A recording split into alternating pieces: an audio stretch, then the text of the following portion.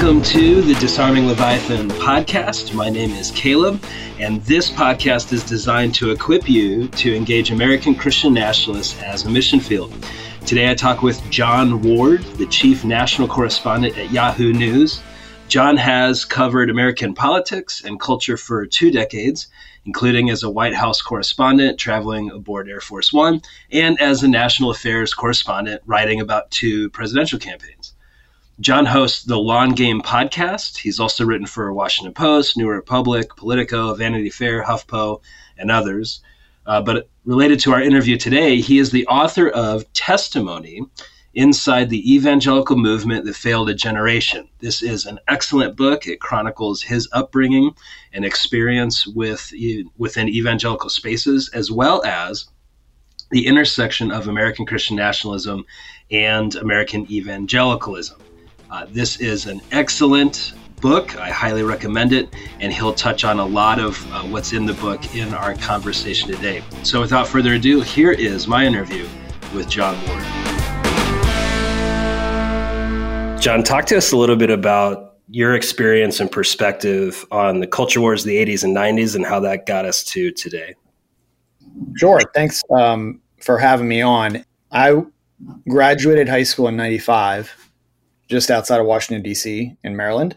And so my first exposure to, I would say, culture war type evangelicalism and politics was probably seeing faxes to my dad's office from Ralph Reed and Gary Bauer. Gary Bauer ran for president in 96 in the Republican primary, and he was headed a group that I can't remember the name of. He might have been a Family Research Council, actually. Anyway, he was like the Christian conservative candidate.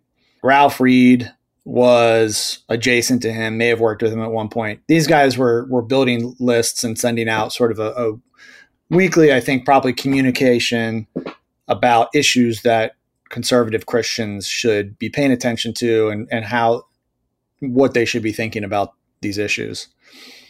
The other sort of big factor at that point in the mid 90s, Bill Clinton was president, and my dad would sometimes listen to Rush Limbaugh in the car. I had a very negative reaction to Rush Limbaugh because I could see he was entertaining, but it was the entire tenor of everything he talked about was how much he hated the Clintons, and it didn't appeal to me to just have a political worldview that was oriented around who I didn't like. And actually, just to skip forward for a second, that continued because when I was first in journalism in the mid-early 2000s, around about there, I was at the Washington Times, conservative newspaper. I got somehow linked up. I think somebody knew I wanted to work on books and write my own at some point. And so they linked me up with a guy who was writing anti-Clinton books for the American Spectator, a conservative outlet. The guy's name is escaping me right now. It'll come back to me. But again, I was so turned off by just the way people seem to be obsessed with just opposing people and critiquing and being against things. It was just really gross. And that is kind of the flavor that I got from Gary Bauer and Ralph Reed was, and it really was in sync with the church life that I was a part of, which is the big bad world is out there. Most everybody outside our church is just, they're terrible. And, if we don't defend ourselves, they're going to get us. And so you've got to give us money and vote for us, and we'll go out and fight those bad guys on your behalf. And you can stay in church and, keep singing those songs, but send us the donation. So that was kind of my view of the Christian Coalition and the moral majority and whatever in the 90s and into the early 2000s. And I actually went to Passion 98, the conference that started in Austin and is now in Atlanta that's run by Louis Giglio. And I was there with C.J. Mahaney, who brought me along because I was kind of being recruited to be a leader in our church. And Josh Harris was there. Josh Harris started his own conference in Baltimore as a result of going to that. And I write in the book about how Passion and Chris Tomlin and Giglio and all these guys were kind of a precursor and probably an inspiration in some ways for then what became Bethel and Hillsong, which really kind of took the musical sophistication to a new level and really became the soundtrack for, I think, millions of Christians around the world in their everyday lives. And it is actually, like, a lot of the music is really, really good. I get it, why people love it. I've kind of lost my taste for it, but at a certain point in my life, I really did enjoy it. But the reason I've lost my taste for it is because it just signals to me a lot of things that I now find pretty unhealthy. And one of those things is an engagement with the world outside of church that is not really working for the good of our neighbor, I would say, in a very succinct summation. We can go further down that road if you want. Yeah, so in your book, you do such a great job highlighting the culture warring, conservative, Christian coalition, moral majority, and primarily those were, white men in suits who were palling around with different conservative politicians, and there was this conservative behavior that was part of it, a conservative look. They looked like church people. Yeah.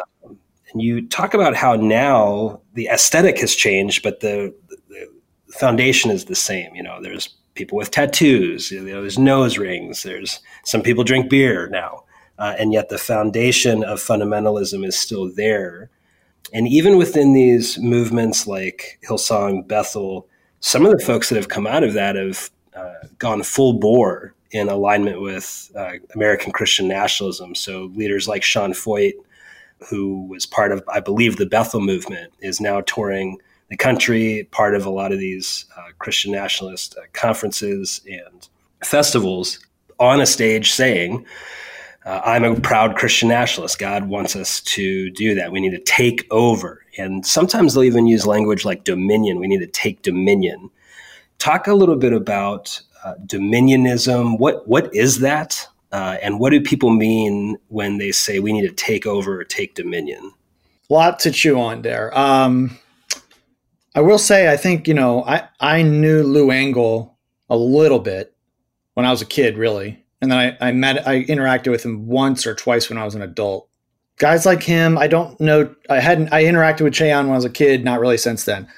Those guys who are very influential in the New Apostolic Reformation, they have struck me over time as pretty sincere. And I'm always hesitant to call out or question people's sincerity. But I have to say, Sean Foyt, his modus operandi really does, to me, call into question his sincerity, because his entire model for public ministry over the last few years has been to be as provocative as possible to draw attention to himself to build his career. Very little evidence that I can see of him seeking to bring peace and healing to our culture. It's a very Trumpian model for building a brand and a career and a business, which, he does solicit a lot of donations. But, Sean and Lou and Che are part of this New Apostolic Reformation. They might not identify as NAR members, but if you really want to go deep on this, you've probably done this, but the Charismatic Revival Fury podcast series by Matthew Taylor, Google that phrase, Charismatic Revival Fury. There's an 8 podcast series that he did. Absolutely fantastic academic, historic storytelling about the roots, the history, and the connections of the NAR. And he explains how, the 7 Mountain Mandate was something that some Christian leaders, the founder of maybe Young Life, and I'm blanking actually on the leaders who started it, but these were not super right-wing guys. They were very conservative, but they were talking about this 7 Mountain Mandate. And Taylor in this podcast series does a really great job of tracking how when they started talking about it in maybe the late 90s or early 2000s, it was more in a sense of Christians should go out into the world and work in these 7 areas of culture, politics, business, media, etc., and be salt and light essentially and influence the world for good. And in Taylor's telling of the story, it's Lance Wallnau who, closer to 2008 and the Obama election, starts to talk about the Seven Mountain Mandate in a way that is more about ascending to the tops of these mountains and gaining control of them and imposing a way of life on others through control and power. Really, I think a very important key distinction in how we talk about these things, because quite personally, I went into journalism in 2001. I was age 24, and everything in my background, everything that had shaped me, I wasn't aware of the Seven Mountains Mandate as an idea, but that was my paradigm for calling and vocation. Go out into the world, influence it for good, be in these areas of influence, and bring your faith to bear in a way that serves your neighbor and works to the good of all. And that is a way of preaching the gospel. And that's shifted a lot around the last 15 years. And then, that I think that helps explain why for some of the most hardcore evangelical Christian Trump supporters, especially from this network of leaders that constitute the NAR, I think that helps explain their thinking for why they would call or compare Trump to King Cyrus in the Old Testament, because he represented a leader who may not have been from them, but was with them and could take control of the political quote unquote mountain and help them impose their view of the world on others. And, it's to be determined how influential these folks are going forward. Don't have a clear sense of it myself, but they certainly mobilized a lot of support for Trump and were quite involved in the events leading up to January 6th, the Jericho marches around the country and in DC, as well as the rally near the White House, I think a month before January 6th, December 12th, where it was just all kinds of religious syncretism and just craziness. And then even on January 6th, there was quite a few people from this movement there. So this idea of taking power, it's one thing for many evangelicals. We hear things like, we need to reach the city, or we need to reach the country, or we need to, take DC or take Phoenix for Christ. These are common phrases that you'll hear in evangelistic crusades. It sounds like what you're talking about, though, is like actually taking over, not influencing or sharing the gospel or being known by humble service, but rather clawing our way to the top of political, economic power so that we can force our influence on other people. So it's almost like a top-down as opposed to a bottom-up type influence. Is that a fair assessment of this shift to taking dominion or taking power? That is a fair assessment of what some leaders in the New Apostolic Reformation are saying. And I think that why it's important to talk about this is because I don't think that the majority of Christians in America or the world, I don't think this would pass the smell test with them if they really thought about it. Because I don't think it coincides with the faith that they know, love, and practice. But these leaders are of a different mind, and their ideas need to be treated seriously. They need to be treated with a certain amount of respect as individuals, and their followers absolutely do, because the problem is there's too much, as you said, derision for these ideas, and for, even if you think they're crazy, and for people who believe in them. And that kind of scorn, I think, just shrinks the amount of space at the table that everyone else is having a conversation about the common good and political engagement in public affairs.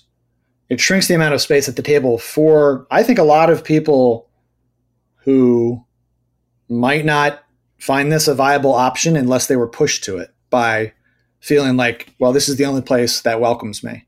Yes, absolutely. The call of Christ is the call to the table and inviting people to follow the Jesus way, not dominating over them or shaming them into it or pressuring them into it.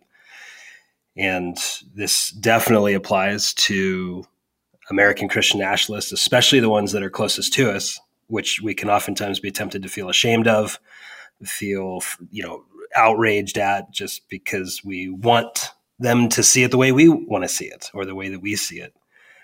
In your book, you share a little bit about that experience with your own family. Would you share a little bit with us about how Christian nationalism and all this NAR stuff has impacted you and your family?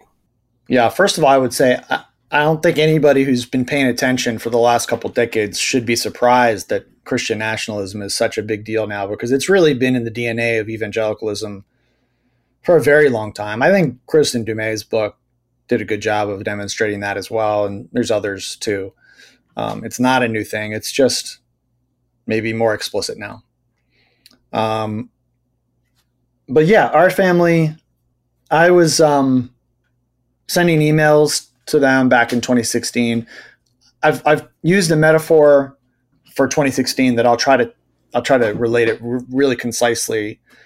I don't want to ramble on about it, but I think everybody who was in politics at that time, and this could be journalists, it could be lobbyists, it could be Hill staffers, it could be elected members of Congress or state legislatures or governors, senators, staffers. I mean, just anybody who works in politics and is around it all the time and is on the playing field or closely watching the playing field. I think you could compare them to NFL football executives in a film room, maybe prepping for the draft. And they've watched and played football for years. So when they watch a play on the screen start to unfold, they can anticipate how it's going to happen. They can kind of see around the corner.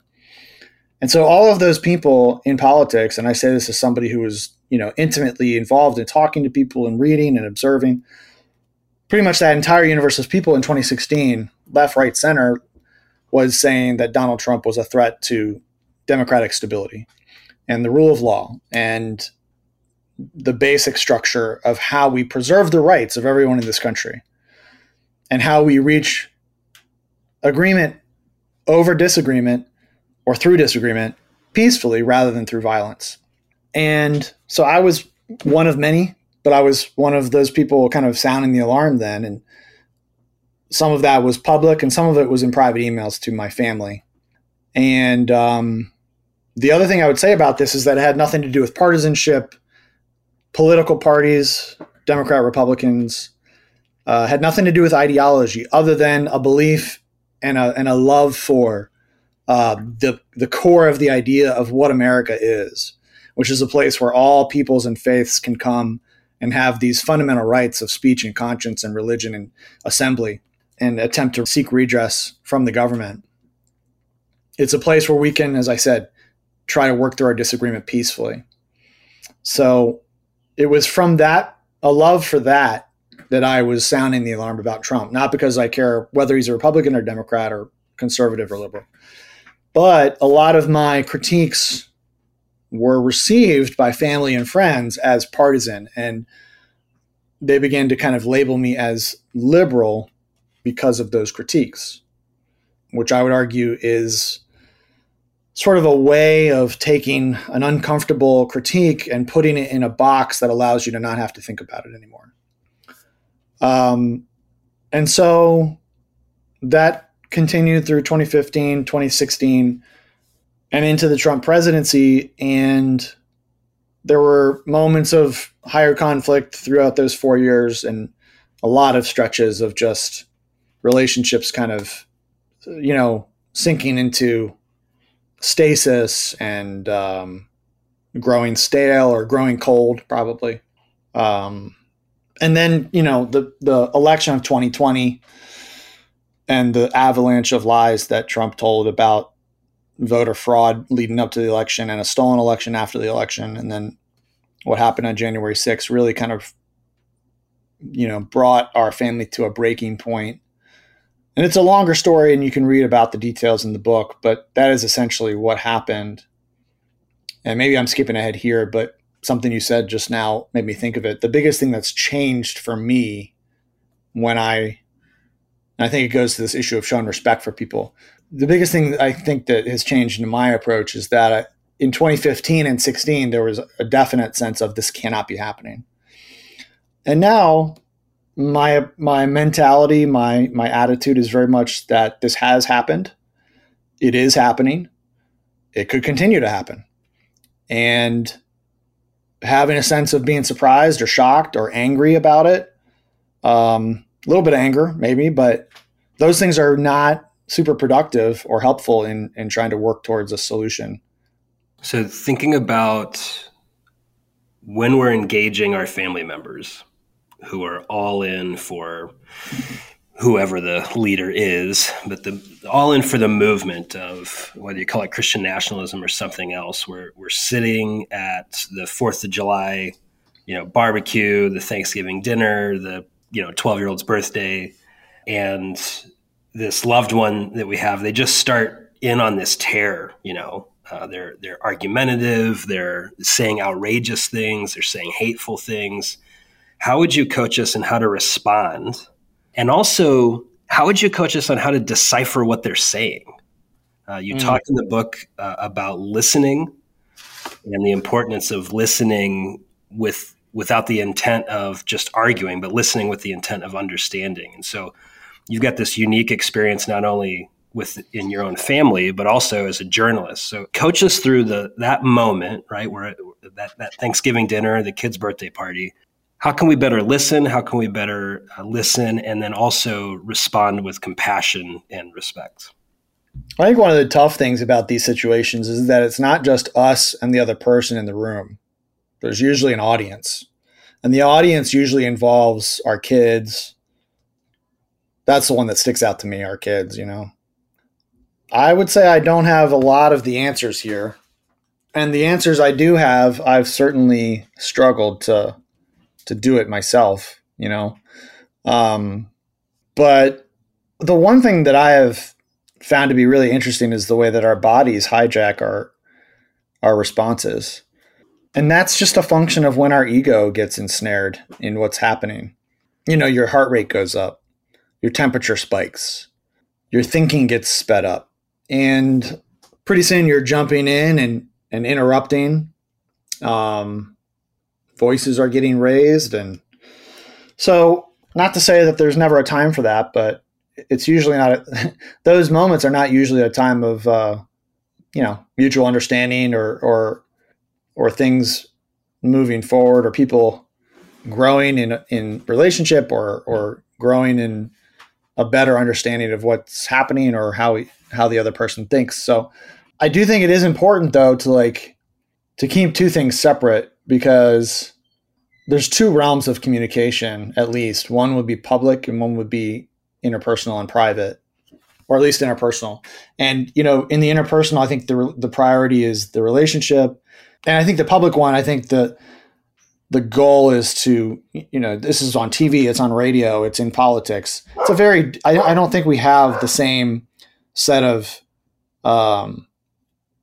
principles or standards. I'm not saying you should be rude or nasty, but that is a moment for debate and argument. Usually not with a mind to persuading your opponent even, but just to presenting the best argument that you can. So it's important, I think, to keep those two different scenarios in mind. But in those interpersonal, you're kind of talking about the interpersonal relational conversation. And I think my mindset is I'm just not, I don't see a lot of upside in arguing or debating with people, especially on these topics in these times. I just struggle really, other than to kind of think about the audience of my children. That's the only thing that would really motivate me to push back at all. And my personal proclivity would be to change the subject, ask questions about why they think that to a point, if they're willing to answer those questions, or just leave, because I just don't, something I've struggled with is I feel like there's a way to kind of try to redirect the conversation to written texts, but that's hard to do in like a kinetic situation. But if there is ever a way to say, hey, why don't we read this book together and then get together and talk about it? That's definitely, I think, healthy. And then I think the best way to approach those settings where you do talk about a book is just ask questions and like always come back to the text and always ask questions based out of the text and out of their responses to the text. Because the most unhealthy thing is when people start just flinging statements around that have very little grounding in research or data or fact. That's really when you're in the realm of just ego, and you're just saying whatever you need to say. And I have very little interest in that. Yeah, that's so good. Even thinking about something you said earlier about there's this barrage in social media, news outlets, public officials, pundits, this barrage of misinformation or just statements that call into question any sort of data. And part of that is also undermining of journalism and the integrity of journalistic institutions. That we've seen that in full effect over the last few years, especially. Many of the people in our mission field are using language that they've picked up from certain leaders, like that's my truth, or that's fake news, or that's whose truth are you talking about? Especially when it comes to journalism, help us understand how can we trust when we think about journalism, when we think about even which books to pick. Yeah. Coach us through how can we, what do we look for? How do we discern? Is this trustworthy or not? There's so much misinformation. Of course, the QAnon phenomenon is in full effect. How can we discern when it comes to the journalistic enterprise? Yeah, I mean, that's a great question. I think it's one that lots of people have been asking and are asking. I've written a couple of things about this, which you can probably find pretty easily by Googling Survival Guide for Normal People. And I've written part 1 and part 2, and these were years ago, but this was kind of a grab bag of recommendations, one of which was 24-hour rule. Don't just give yourself 24 hours before you form an opinion about most things that are happening in the news, breaking news types events, especially. I'm not even saying like your view on what should happen. I'm saying give yourself 24 hours to decide whether that thing that you heard actually is a thing. And sometimes the one of the contributors to the problem of this has been the press, with like running with stuff too quickly. This happened a lot during Trump. Like there would be an overreaction to something he said or something he did, or the Post or the Times, who I generally support and defend, but they did get over their skis quite a bit. I feel like especially early days, the Russia stuff, which yes, there was, Russian attempts to interfere in the election, but the collusion stuff was oversold and overhyped by the press for sure. But, that whole 24-hour rule could apply to pretty much anything. And it's just an attempt to get us to slow down before we take anything that's out there in the news and put it into our storehouse of what we know, what we take to be true. And then the one that I did that was part 2 was, I think, the summer of 2020, when a leader from Bethel Church named, I can't remember his name. He was on Instagram kind of doing a lot of QAnon adjacent type stuff around child trafficking.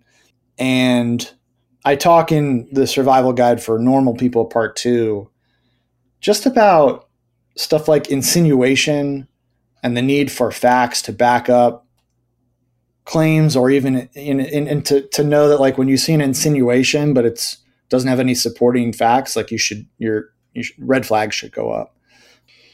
But I'm planning to work on a practical guide on this stuff hopefully with another author who wrote a whole book about that, the issue of discernment in the news.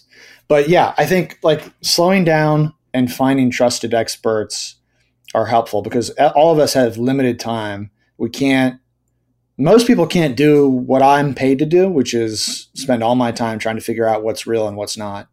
And so I think another thing people can do is just recognize that there are people who are doing this work in good faith. I would say that I'm one of them, and I'm not tooting my own horn. I'm just saying, like, this is my job. I get paid to do it. I've been doing it for 2 decades, and they pay us to go out and figure out and spend a lot of time like figuring out what the facts are on this stuff, and to sort through all of the spin from the politicians and the corporate interests, and to try to help people understand what's actually happening. Because one of the amazing things about journalism is that it teaches you complexity, and the complexity is often more than just, there's a lot of sets of facts here. It's how do these facts interplay with the context? How do the facts interplay with the players and the interests and the incentives? So there's a lot at work in these situations in politics. And there are people who it's their job, and has been for a long time, to figure it out and tell you what's going on. And if you don't want to listen to just one outlet or 2 outlets, you can certainly diversify your diet, but look for those sources of information. Yeah, that's so good. Thank you. John, tell us where we can find your work. You've recently published a book called Testimony, which I would highly recommend all of our listeners get a copy of that. But where can we find you and your work? Sure. The website that is my author website has links to just about everything, including my Twitter and my Substack, which comes out right now once a week on Fridays. And that website is just johnwardwrites.org. And it's JONWARDWRITES.org. And then if you just Google John Ward Yahoo, all my stuff for Yahoo comes up there. And I think that pretty much covers it. The author website also has a link to my podcast, The Long Game, which I'd love to have you on and talk about your forthcoming book. Yeah, thank you so much. And so what's the name of your podcast once more? That's called The Long Game. Perfect. And the Substack is called Border Stalkers, I like that name. That's a great name. Yeah. Yeah, love that. Well, John, thank you so much again for being on the Disarming Leviathan podcast. I really appreciate it. Caleb, thanks for having me, and thanks for all the work you're doing on this. It's great.